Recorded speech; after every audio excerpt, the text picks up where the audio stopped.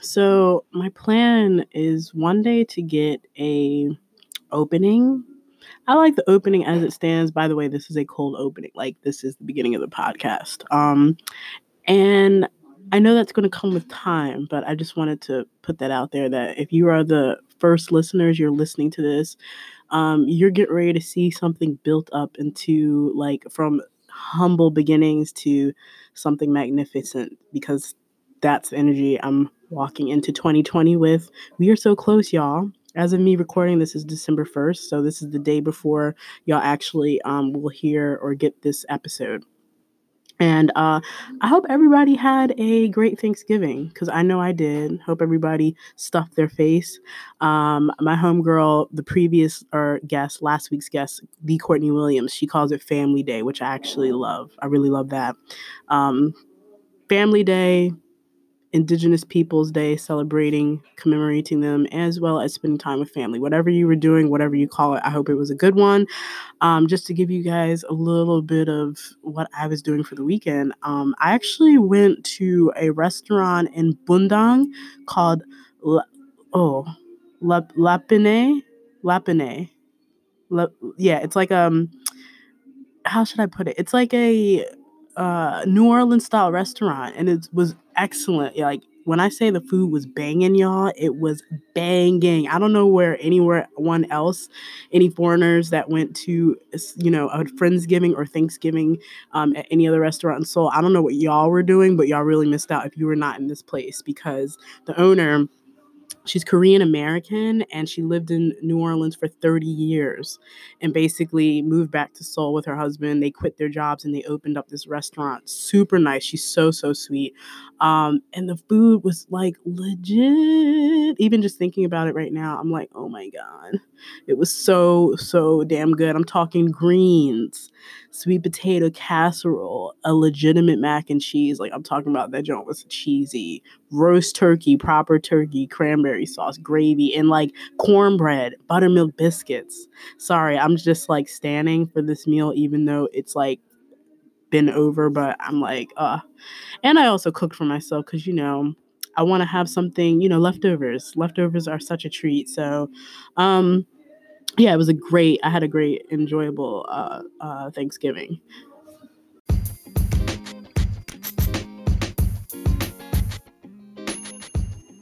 Y'all know what it is. It is the Nomad Peeps podcast, the podcast for born wanderers and rule breakers.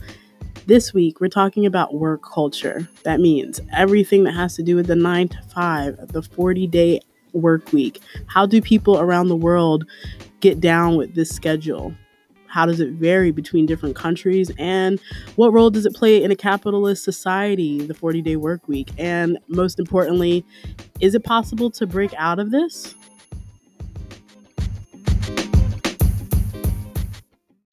So, for anyone living in the U.S., I know that this weekend it was Thanksgiving weekend. So, some of y'all maybe had the day off. Some of you maybe were able to take like a little 4-day weekend. But the rest of us, especially other Americans living abroad, like, for example, myself in Korea, it was just another day. And so I thought that this episode is fitting right after Thanksgiving because this is holiday time. People are coming up on Christmas, having their time off. Kids are going to be off from school. People are going to be taking some holiday vacations and whatnot. And that started me thinking about, work culture and how has the system that we live in, how has that come to be? So I'm going to tell y'all a brief history. I'm not trying to get in depth with it, too in depth, but I'm going to tell you a brief history about my work experience as a chef. So my first experience in the kitchen, I was 16. I worked at a place. If you live in Pennsylvania or Delaware, there's a chain called Grotto's Pizza. This was my very first job, first experience working. 16, just kind of like a little like making pizzas and stuff like that. And this is like my first job because I knew I wanted to go to culinary school and blah blah blah. But I learned from a very early age just being in a kitchen, a very male dominated space. And, when you talk about being in a environment with where there's men, and when it comes to work, there's this energy that's kind of like you got to do the work, get it done. Is no nonsense, no games, which is false. There's plenty of games going on in the kitchen, but like, we're here to work. You get the work done, you collect your check, but there's also a kind of and this is unique to working in the hospitality field, specifically the kitchen. And I'm sure there's this type of uh, energy within other, industries or careers. But specifically speaking about working in the kitchen, it's almost like this militaristic type of view of like, we're all in this, and it's like war. I don't know how else to describe it. This mentality of like work is very like war. We every night it's a battle against the clock, getting things done, this, that. So this was kind of like my entry point into working. So now combine this with a work ethic, which I feel like I definitely, some professionalism, being professional, and having a strong work ethic was something that was pegged into me from a very young age, because even before I started working in kitchens, I had little jobs, babysitting, walking dogs, because from a very young age, I had an understanding about making money, and how if you work, basically learning that time is a commodity. I think I had my first lesson of that. My mom used to go to this little flea market when we were living in Philadelphia. It was like in this like uh, I want to say it was like a theology college or something like that. And they had this massive field, and they would open it up to different people in the neighborhood come set up. The whole field was covered with people. Like it's like a little flea market selling stuff. And my mom used to make like chocolate chip cookies with me and lemonade, and would sell it for like 50 cents a little cup. And I remember that day I had this cute like little glitter covered shoebox that I was collecting my coins, and I want to say I was like maybe 5 or 6, but I have a clear memory of all of those shiny, beautiful George Washingtons and Eagles staring back up at me in that box. And I want to say at the time I might have made like $20, and $20 of quarters that's what I had. And I just distinctly remember like, ooh, I like this. I like the rattle in this box. I like these coins that I got. And my concept of what money was at that time was probably, minimal, to say the least, but I knew it was something I liked, that I made something, I did something, put it out there, and I got this back for it. So, and then with that, I could get other more awesome things. So, like, this hit me. I had this understanding from a very young age. So, when it came to working, I want to say like about my junior year, one of my home ec teachers was in home ec. For anyone that doesn't know, home economics, it's like a cooking class in school, learning stuff like that. And I remember my teacher at the time had recommended the Culinary Institute of America, which is where I would later attend college. But at the time, I was like, well, shoot, if I have to make money, I need to go to university. It should probably be for something that I love to do. And a lot of people don't even clock onto that, trying to make that, connection of maybe I should do what I love and purpose. But we're going to come back to that at a later date in the show. So right now, so I ended up getting into working in the kitchens, going from kitchen to kitchen, and they're kind of, I I want to say I adapted. I adapted that idea of, working hard is very noble. Working without complaining, there's a nobility in being able to do that. You stand above the rest. You're not weak.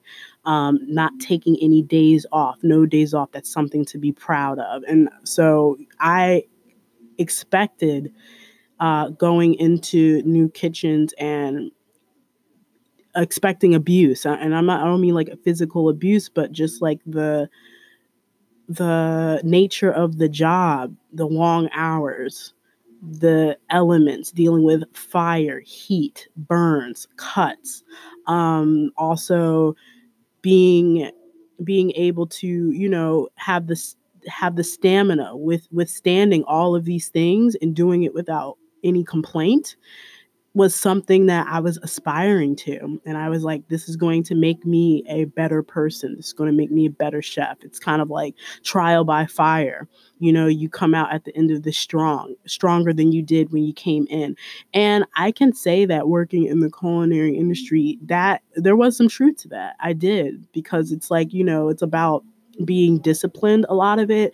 So on one hand, and I'm just speaking from the industry that I spent most of my at this point most of my life working in, and have an understanding. And I did that did happen to me because I was a very shy child. I was very kind of soft spoken, and you know, anybody that's ever worked in the kitchen or seen any type of movie or shit, watch Hell's Kitchen with Gordon Ramsay, then you know this is the truth. This is kind of the truth. You see how it is. It's rough. It ain't easy. It's not for everyone. But for me to have done that and come out at the end, I felt like, ooh, there's some truth. And then I adapted that mentality too. So anybody else that came after me, as far as new people and even talking to people about my job, it's like, yeah, I worked on a cruise ship. I worked every day for 6 months straight. And a lot of people, when I tell them that, and this is facts, I did when I was working for Silver Sea Cruise Line, the nature of a contract of working on a cruise ship, if you're like a chef or staff, is that you essentially you get all your you get all your weekends at the end of your contract, which is your vacation. So you might be on a ship for 4, 6, 7, 8 months, 9 months for like my Filipino peeps and Indian peeps. They do longer contracts, and you were working every single day, anywhere between 14 to, well, six, you know, I'm not supposed to say this, but basically, let's be real, 14 to, you know, 16 hours for some people. And they do it. You get it done. You don't complain. And for a while, I felt proud telling people that, because I used to get off on like seeing people like, oh my God, like you worked that? Oh, I can't believe you did that. Like, oh man, it couldn't be me. Because then I was like, in my head, I'm like, yeah, it couldn't be you because you can't do it. You know, this used to be my mentality. I kind of hate, because now I look back at it and I realize how, like, I don't want to say problematic it was, but I realize how, like, you know, when I look at the bigger picture of the world and my purpose, like, it's like, sis, like, you a little bit on your high horse right now. So for me, working weekends, that was a norm. I usually had my days off on Monday or Tuesday, which a lot of people who work in hospitality, that's kind of like they have some type of schedule like this. And so now let's fast forward to 2 years ago. Let's say 2 years ago. So the 3 years that I lived in Melbourne, I was working in a restaurant, in various different restaurants, but for the most part, again, I had Monday, I would no, excuse me, I would have like a Tuesday, Wednesday off.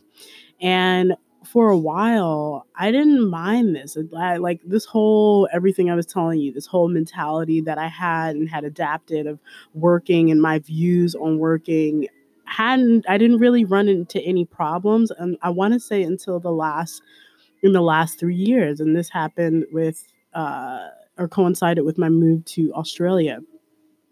The first year I moved there, in Melbourne, was great because I was making great money. Because chefs starting off, your rates usually, this is, you can start making 20 Australian, anywhere between 20 to 22 Australian dollars an hour, which maybe works out. I don't know what the recent conversion rate, but at the time, I want to say that's like about 18 US dollars an hour, which is, I had never made this money before, especially being like especially doing it hourly, having an hourly wage. So this was great. I was enjoying that money, so I was happy to work. And it wasn't until my working holiday visa ended, and I switched to a temporary work visa, which is like your sponsored visa. So I was being sponsored by a company, and now I had salary, which, you know, most people know when you're working on salary, it's set. So it really doesn't matter your hours that you work. So overtime, all that stuff is not necessarily considered. Um, so yeah, that's when things started to change. And it wasn't that I wasn't happy with doing the work anymore, but I wasn't necessarily doing what I wanted to do. And I felt like, as far as, you know, my purpose was starting to be something. So that was something that was bothering me. Like, I was feeling like, what am I doing? What am I actually bringing to the table besides just going to work and making some money and then, spending it? I was like, I want to be doing more. And so that's when things started to change as far as me viewing how I look at work and where my time is going, what my time is being put to. And that's when I started my YouTube journey as far as starting my channel. And during that process, I started realizing, well, there's all these other things I'm interested in doing and all these other creative things that I want to do. And I love cooking, but I actually don't want to like work in these establishments anymore. And it was a thing where I kept looking for my perfect kitchen. And when I say perfect kitchen, I mean like, looking for the place where I can learn and really be hands on, like in the biggest way possible, and like we're doing exciting things. And I also kind of wanted that balance of making money, but I was starting to realize that was something, finding all of those I guess, I wanted to have all those boxes ticked, and I was having a hard time finding everything I wanted in one specific place. And I was coming to the realization that, sis, you're gonna have to do this on your own. You're not gonna find your perfect kitchen until you make it. And so that's when things started to kind of like, the dissatisfaction started creeping in with the job and the hours. And even with the last place that I worked in Melbourne, it's a place called the European, very well known Melbourne dining establishment. They have various different restaurants within the group.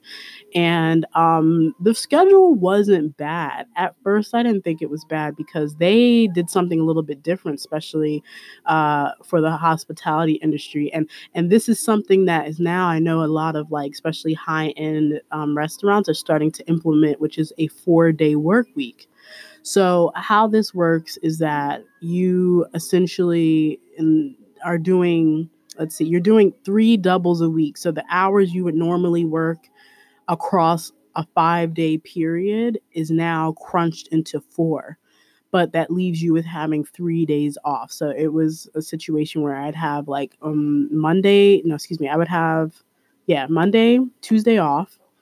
Wednesday, Thursday, I'd work a double. So that means I would come in around, like, we didn't have to start till 9. This is what they told us. But the reality is when you have a shit ton of stuff to do, you got to get it done. You're going to get in there early. And then I remember a lot of my chefs saying it's about how you balance your time and how you work. But for me, I just felt I would come in at 7 because it was like just trying to get like all the things done, get ahead of stuff, ahead of people, get ahead of the list, getting all your ingredients and pots and pans you need before others come in and take it, because then you gotta wait. It was like this type of situation. So I would start at 7.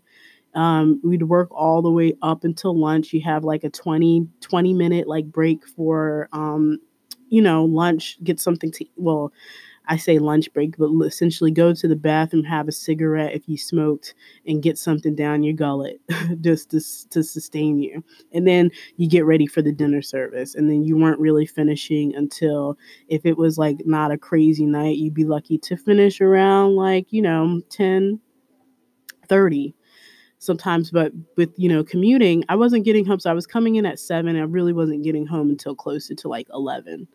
If you're having drinks with people, most people weren't, at least especially if you had a double the next day. This is kind of how it went. And so then I would have that on Wednesday and Thursday. Friday, I'd have Friday off. So that was my day 3. Saturday was kind of like a single shift day. So usually you just had to come in after lunch, around when lunch was ending for the dinner service. And then Sunday I had a double, which was brunch. So that was so rough. I used to really hate it. So this is kind of like my schedule. And at first I was like, oh, this ain't bad. This is not bad at all.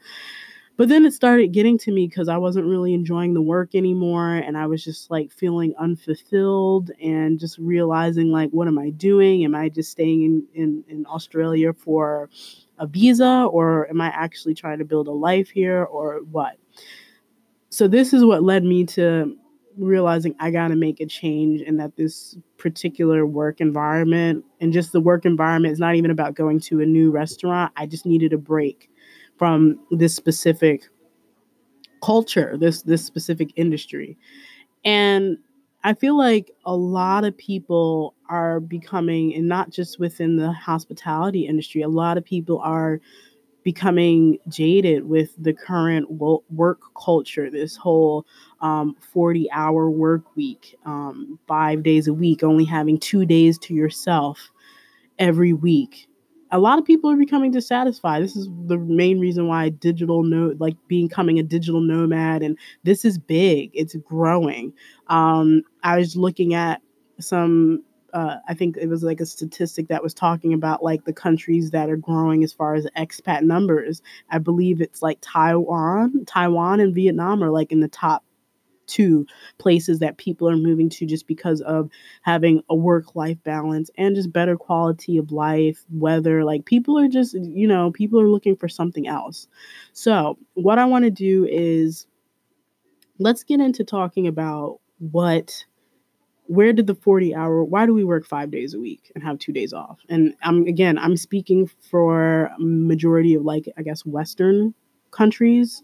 So anyone who works in like Europe or Australia or Canada, America, actually, and even some places, other places. And when I say the West, I'm specifically talking about these countries, which kind of led the way for us to have this idea of the 40-day work week. So let's take a little break and let's get into that. Like, where the hell did the 40-day work week come from?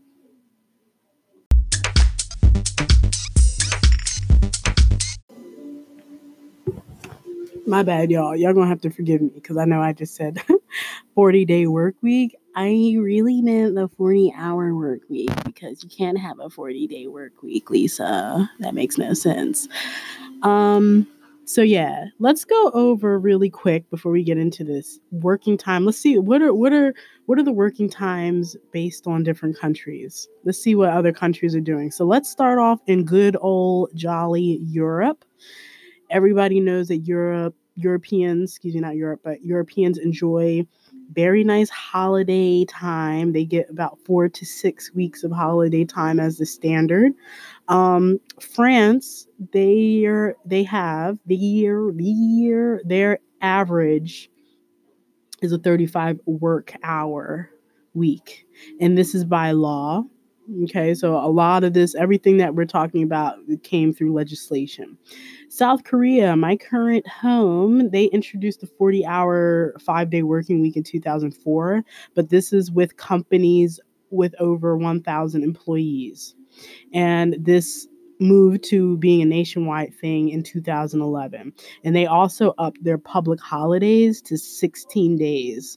So that's even more than the US. So they have 16 public holidays, in addition to their vacation time, which I believe Koreans have the same amount of vacation time, standard vacation time, which is about 2 weeks.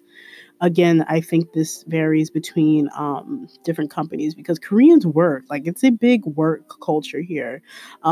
They even call it bali bali, which is like means hurry in Korean. It means hurry. It means like fast. Like, it's a quick culture. It's go go go go go. But this is changing, because I feel like even with them, quality of life is becoming more important.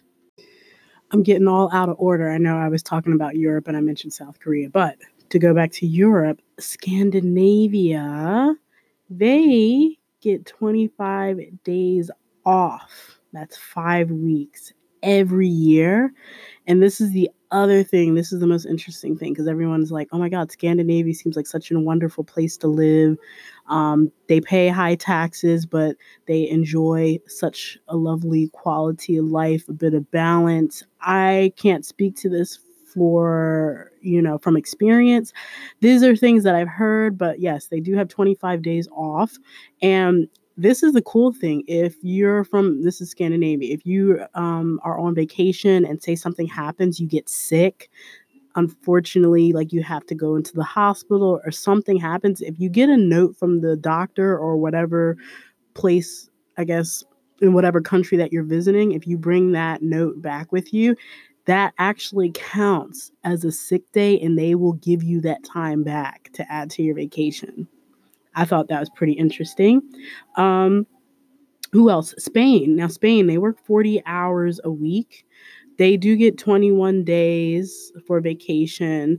And the thing is, a lot of people, they're known for the siesta, basically, that time during the day where everyone just like shops close, people leave work, they go to eat. But a lot of people don't realize that that's actually not everyone's going home to sleep. It's their midday meal. So the midday meal is the biggest meal of the day for a lot of Spanish people. So what they do is they might go, it's really 1 to 2 hours. I think a lot of people think that everybody's like going and kicking it for 3 hours. I don't think that's really the case. It's more like 1 to 2 hours where you take time to go home and you eat because that's the biggest meal of the day. And then they come back and, continue to get on with their day. Um, Now, to just go over some other countries, we have Australia, my second home. Surprisingly, people wouldn't think this, but Australians do work a lot. And I can attest to that. So they work a lot and they do a lot of overtime. So there's a statistic here. It says in 2010, excuse me, not 2010. Actually, no, sorry, 2010, my bad. It says 5 million of Australia's 7.7 million full-time workers put in more than 40 hours. So that means the majority of the workforce is doing 40 hours. But this is because in Australia, this is really specifically speaking to certain industries, which include mining, construction, agriculture, tourism, and transport. So these are the jobs where most people are working lots of overtime. They're working beyond that 40 hours a week, but they're also getting paid to do it well because a lot of people don't know this, but labor jobs, if you do any type of job that involves labor, those are extremely well paid jobs. So, for example, like, a construction worker, when you think of a construction worker, like especially in the US, what do you think about? You might think about a middle-aged man. Maybe they don't have the best, they're not in the best shape, bellies, maybe some little beer guts, balding a bit. I'm definitely stereotyping and possibly exaggerating, but not really. But like, y'all know what a construction worker looks like. Like, if you've ever seen a construction worker, it's not GQ status when you're looking at these guys. I'm just being realistic. However, in Australia, this is like the total opposite. A lot of tradies, that's what they call them, tradesmen, a lot of tradies. So anybody that's working in mining, construction work, plumbers, electricians, they're young. They go to the gym, they're tatted up. They wear like short shorts with like Tim boots, like construction boots. Um, I'm just talking from experience of seeing them. They're very well paid, good looking guys, I have to say. Very young because it's like an easy job.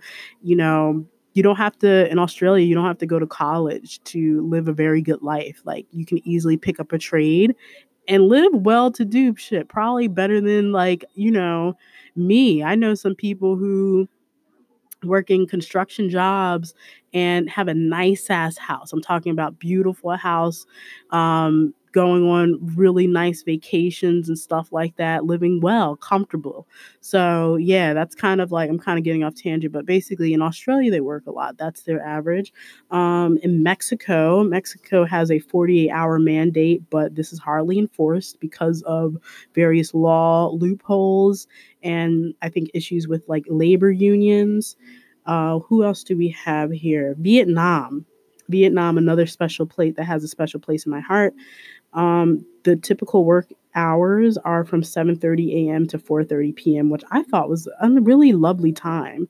Um, they take 1 hour for lunch. They have a right to one free day a week, actually, plus 12 days vacation a year.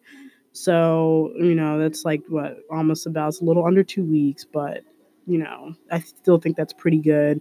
Um, by law, the maximum amount of hours you can work is 47 hours. So again, we're kind of like in this 40 40-hour realm between the averages. It seems like a lot of the average in like most in 2019 for most modern developed countries sits between 35 to 40, let's say 35 to 45 hours a week. Now, a special country we need to talk about is China.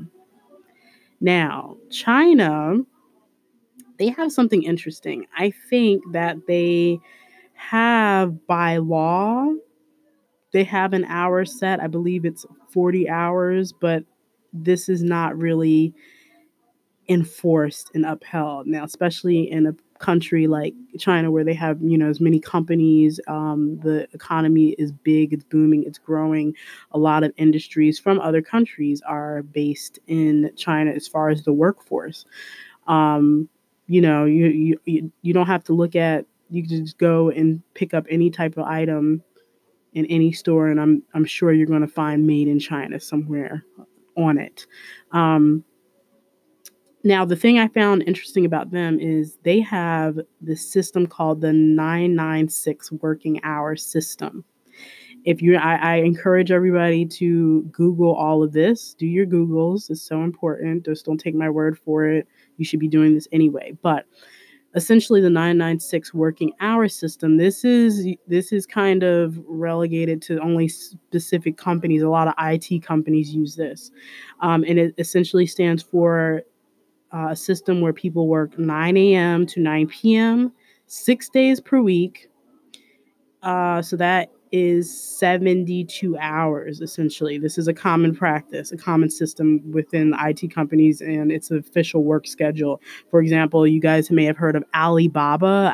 Alibaba is a company, Chinese-based company that I guess is similar, I want to say, to like Amazon, essentially. Yeah. Um, so this whole system, it excludes 2 hours of lunch and nap during the noon and 1 hour of supper. My thing is, it seems to work, and these companies, they roll with it. People, are trying to make a coin, so of course there's always going to be someone who's going to do it. But, China is kind of like they about that thug life when it comes to a lot of the things that they do within their country and like internationally. I think we all know this. So, but my thing is like, just say y'all want slaves and go. You know what I mean? So China is a good example of how capitalism and how we live today, our current society, how our current societies work, and how they've been established are very tied to the work week that we currently practice, that most people have around the world, as well as capitalism. Both of these things, excuse me, both of these things are very tied together. So let's talk about that. Let's break that down. So if you look up what capitalism is, the basic ass definition is production for profit in private hands. Now, when this speaks to jobs, everyone has various different jobs working, and that kind of right there in itself explains how we got to be in this situation of a 40-hour work week. Because what you really have to do is look to the point in history where we started having industrialization. Now, if you follow me on Nomad Peeps Pod, or if you follow me on at my personal IG, Modern Day Afronaut, you will have seen the current situation episode series that I run on my IG. We kind of already talked about this, and I gave everybody a little like semi history, well, it's not. I don't want to say semi factual, but it was factual. I did my Googles.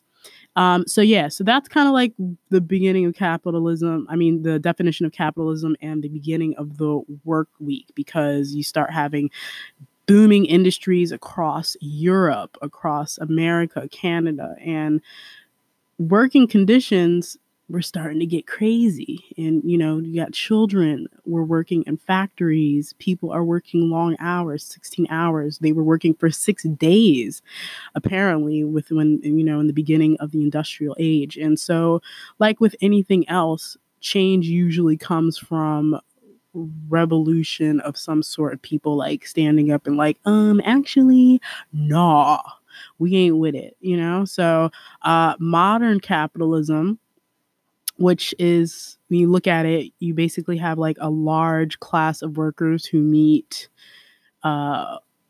who exchange work for a wage, and you have the ultra rich elite class dominating control of the wealth and political power. So this is kind of like still current modern capitalism.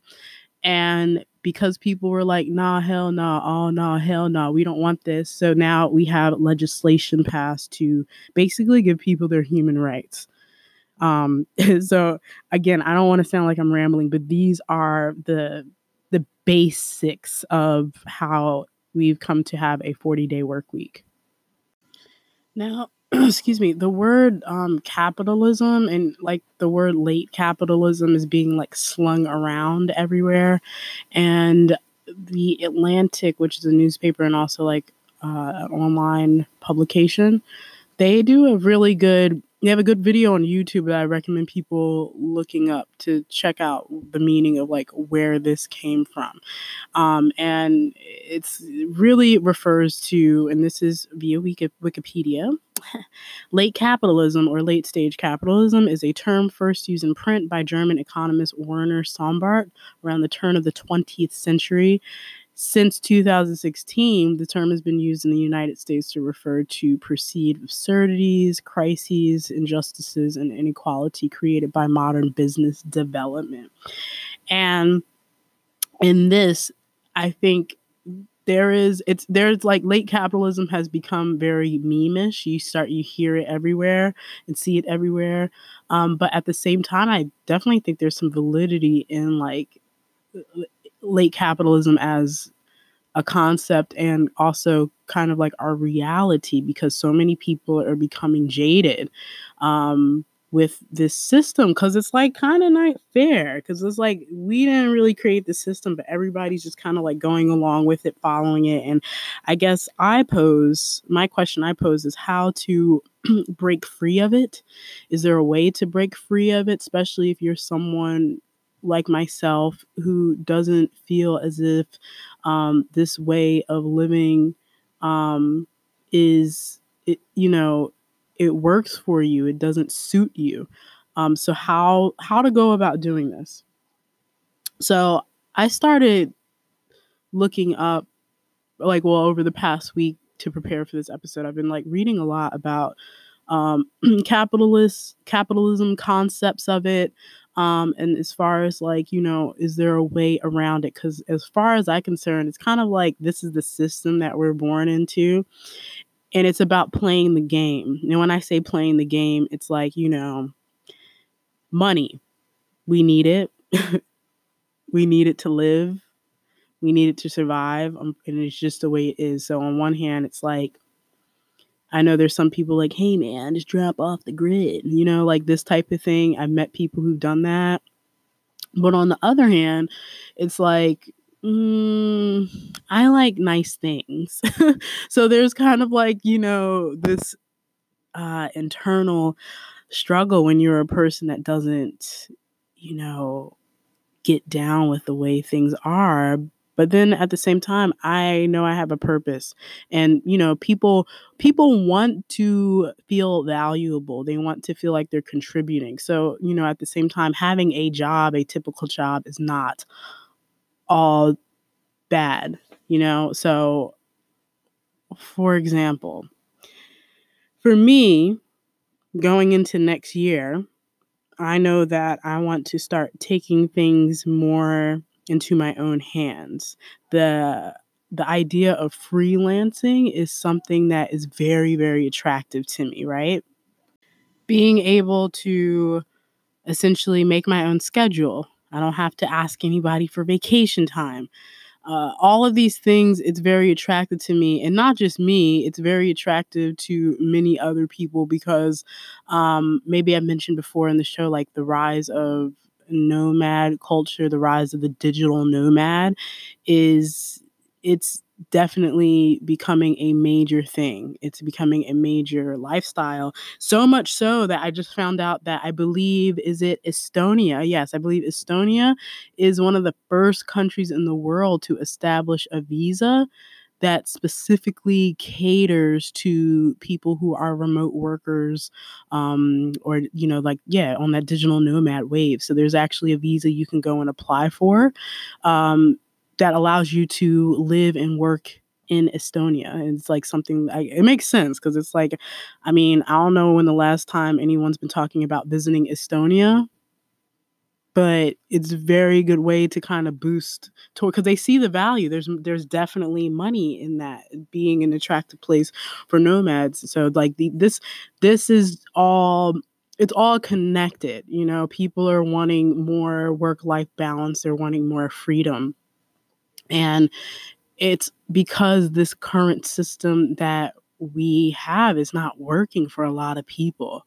You got a lot of people who are in like BS jobs that are really like, maybe they're not being the most productive, or they feel like they're not really doing anything with themselves. And I would also recommend Hidden Brain. I'm going to be giving y'all tons of recommendations through most of the podcast episodes and future episodes, because I think it's very good for people to kind of like, don't ever take anybody's word. You guys are going to hear me say this more and more because I'm becoming such an advocate for people doing their Googles and researching their own shit, in addition to listening to podcasts. Of course, everything that's mentioned, all the recommendations will be linked in the episode details. But yeah, I would say, sorry if you guys are hearing something right now. It's students. They're so loud. Anyway, yeah, so Hidden Brain actually has an episode about this, talking about BS jobs, and it's actually a really good listen. I highly recommend it. Okay, so real quick, let's go through some questions. So I put some questions for this episode to the current situation episodes that I do on IG stories. And I'm going to read some of the answers. Okay, so wait a second. Oh, shoot. There's so many to scroll through. Wait a second. Okay, so one of my first questions I asked people, oh, wait a second. Where is that? Okay, so for example, many people, I did a poll that was saying, do you feel satisfied with your current job? And 38% of y'all said, yeah, it's okay. 62% said, I want to escape. So, I mean, that kind of says it all right there, doesn't it? I think a lot of people feel like this. And it's important to recognize that, because I feel like if people are feeling like that, that means like something has to change. And even like when I was saying there are some jobs implementing a 4-day work week, I feel like even a 4-day work week would be better than a 5-day work week, honestly. Like I really, really feel that, because with at least 3 days, think about it, two days off, Friday night, people go out because it's like, yeah, it's a weekend. Then Saturday is really your only full day.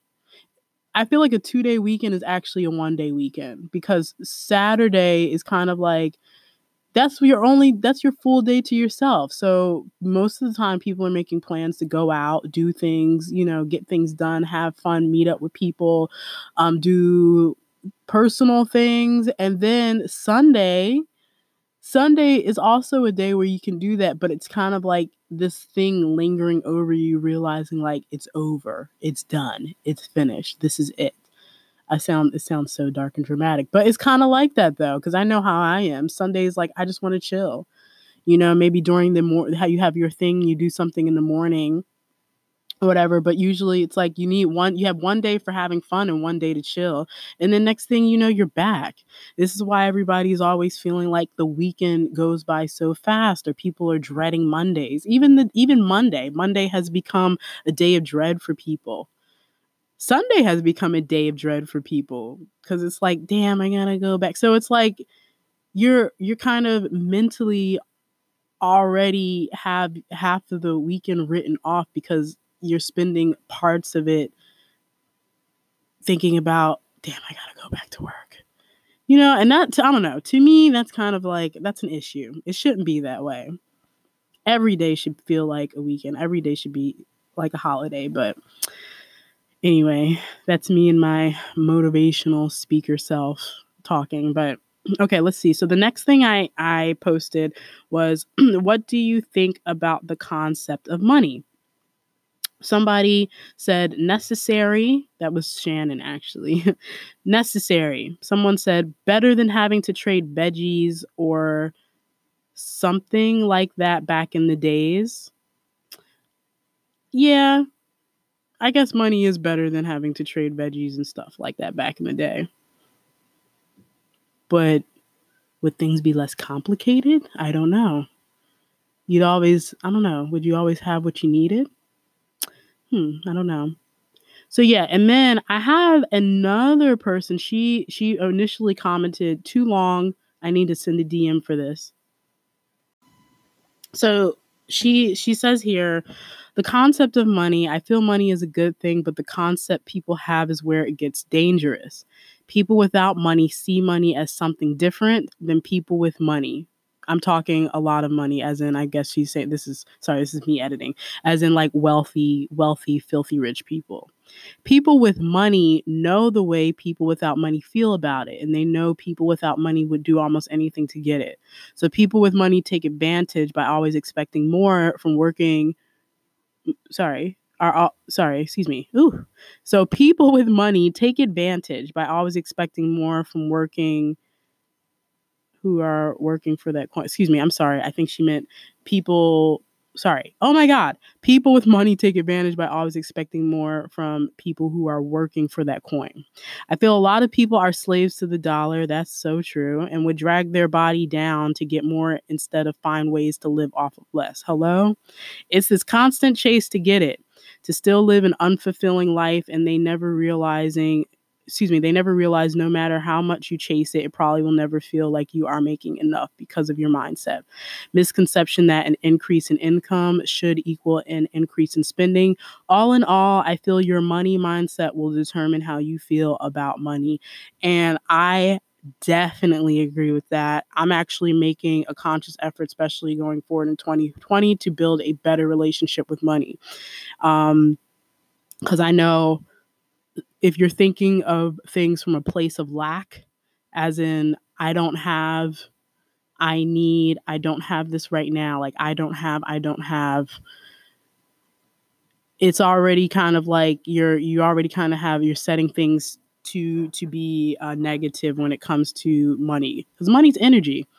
Money is really like energy. It comes and goes just like energy does. So I think once you start changing your mindset towards it, then things change as far as your outlook about like how you get it, and even it coming to you easier. I really do believe that. So yes, I really think I really love that. And the other question that I asked is, and she also commented in this, I'm going to read her comment because she was so lovely to like really being expressive in her explanation and stuff, because I love having these conversations and connecting with people. But in our society, being a hard worker usually equals being a valuable person. And I'm like, why is that? I mean, we know why that is, because in a capitalist society, when profit is the ultimate goal, you are going to prioritize people who are helping you to get to that goal. You're going to prioritize your workers who get to that goal. And of course, you want everybody in the system, living in the system, to believe the same ish, that, being a hard worker means you're a valuable person to society. You're not a menace to society. You're not like a lazy person. You're not a freeloader. Even that term, freeloader. Look at you just sitting over there collecting checks, not doing anything, you welfare queen. Like, this type of thing is just kind of like you're not contributing to the group pot, so to speak. But it's like, Real talk, why does anyone have to if they don't want to? You know what I mean? Is that our purpose on this planet, to be productive, to be a productive person? And what does being productive even look like? Being productive for who? If I'm being productive for myself in some way, shape, or form, however that looks like to me, isn't that enough, or it's not? So anyway, I'm just being all philosophical out here right now. But anyway, to get to what she said, being a hard worker equals being a valuable person is a huge misconception that only benefits employers. Exactly. For example, a worker thinking not taking PTO or vacation, PTO, part time, I think that means part time off or whatever, paid time off. Excuse me, paid time off. God, you can see I'm really disconnected. But anyway, for example, a worker thinking not taking PTO or vacation means they are being a good worker or adding value when really they aren't. I used to be that. I used to be that type of person. I ain't taking no sick days out here and be wearing it like a badge of honor. I was definitely one of those people. At the end of the day, sorry, I'm continuing reading what she says. At the end of the day, if the employer is laying off workers to save coin, they could care less who were the workers who were always worked overtime and never took vacation. Facts. Matter of fact, if you always work overtime, you would be one of the first to go since you were costing them more money. They can find someone to do the same job that they would only have to pay for 8 hours. But employers know employees think this way, so they would let that employee do the most with no intentions on rewarding all that extra effort. Thank you so much. I don't want to say her. I don't know if I should say her IG name, but thank you. If you're listening, you know who you are. Thank you so much for your words. And I totally agree with that as well. There's many people out here thinking like, their company is really about them when it's not, especially again in a capitalist society when profit is, king. That's what matters the most. That's the most important. So when it comes to your workers, like, if they got to make those hard decisions, they're going to do it and they're not going to think twice, And I feel like a lot of people definitely need to take this same mentality too when it comes to yourself, even if whether you're working for yourself or whether you're working in an establishment or a company of some sort, because like at the end of the day, this is really some final thought. This is really some final thoughts-ish. Hold up. Let's take a quick break and we're going to go into the final thoughts because this is kind of like a very short episode because it's just me this week, y'all, talking about work culture. So I just wanted to kind of get into this because this is something that is constantly on my mind, and especially going into 2020, there's some big changes going to be happening for me as well as with my current work situation, which we will be talking about later. But anyway, we're going to take a quick break and come back with the final thoughts.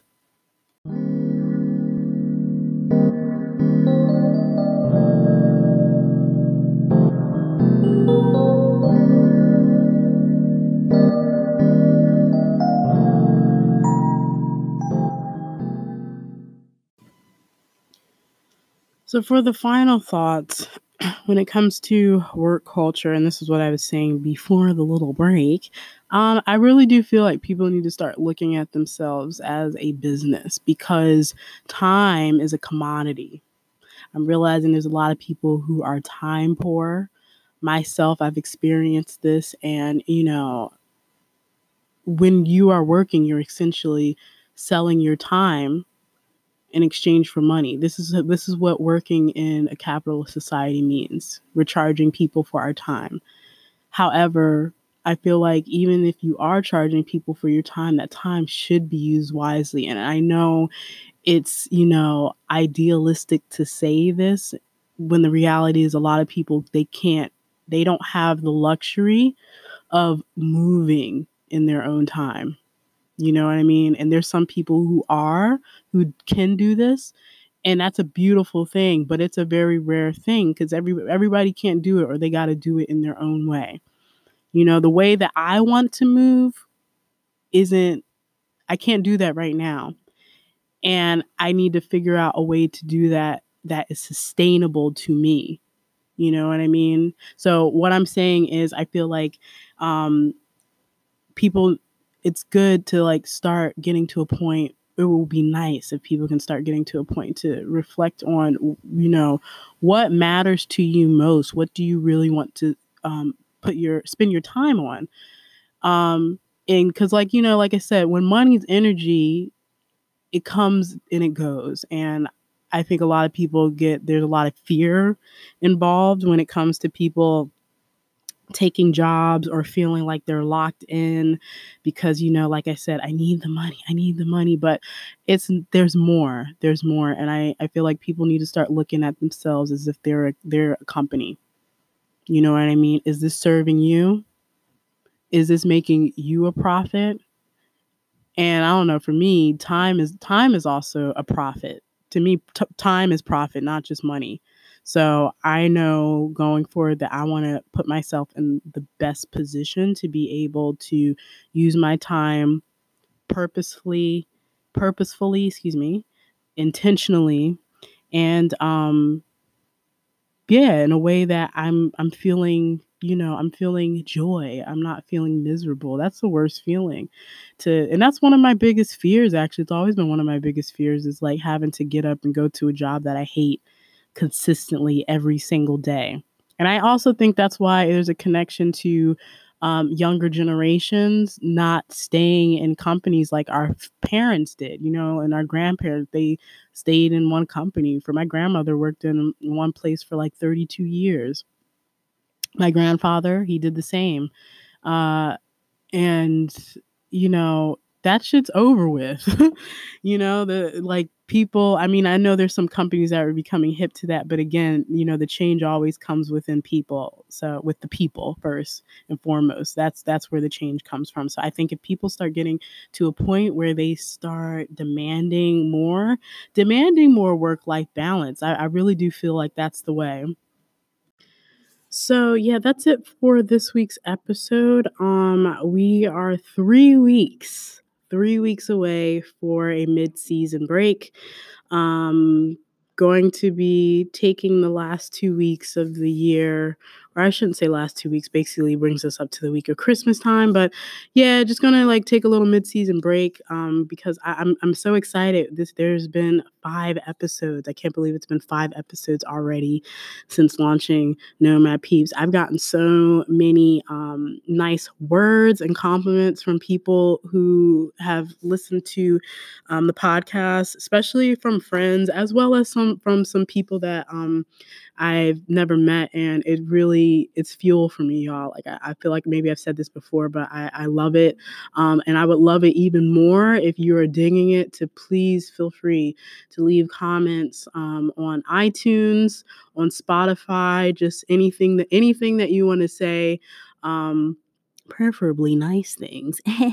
But yeah, just big up the podcast. Seriously. It helps. It all helps. So yeah, we're three episodes away, 3 weeks away. Going to be taking a mid-season break and then coming back to you 2020. So many big things happening. So many transition is going to be happening with the podcast because, as I said, this is the Nomad Peeps podcast.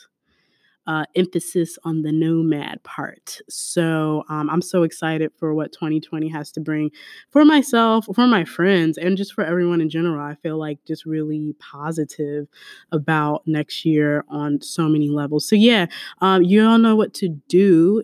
If you're not following, follow on Nomad Peeps Pod. That's on IG at Nomad Peeps Pod. You can follow me, your girl Lisa, your host, at Modern Day Afronaut on IG, as well as follow Nomad Peeps TV. Things are kind of like, I'm in the middle of transitioning right now, so we got some more content coming for over there, but I'm everywhere, baby. So yeah, I hope everyone is being happy, being healthy, being well, recovering from Thanksgiving / Family Day / Indigenous Peoples Day meal. And I will see you guys next week. Peace.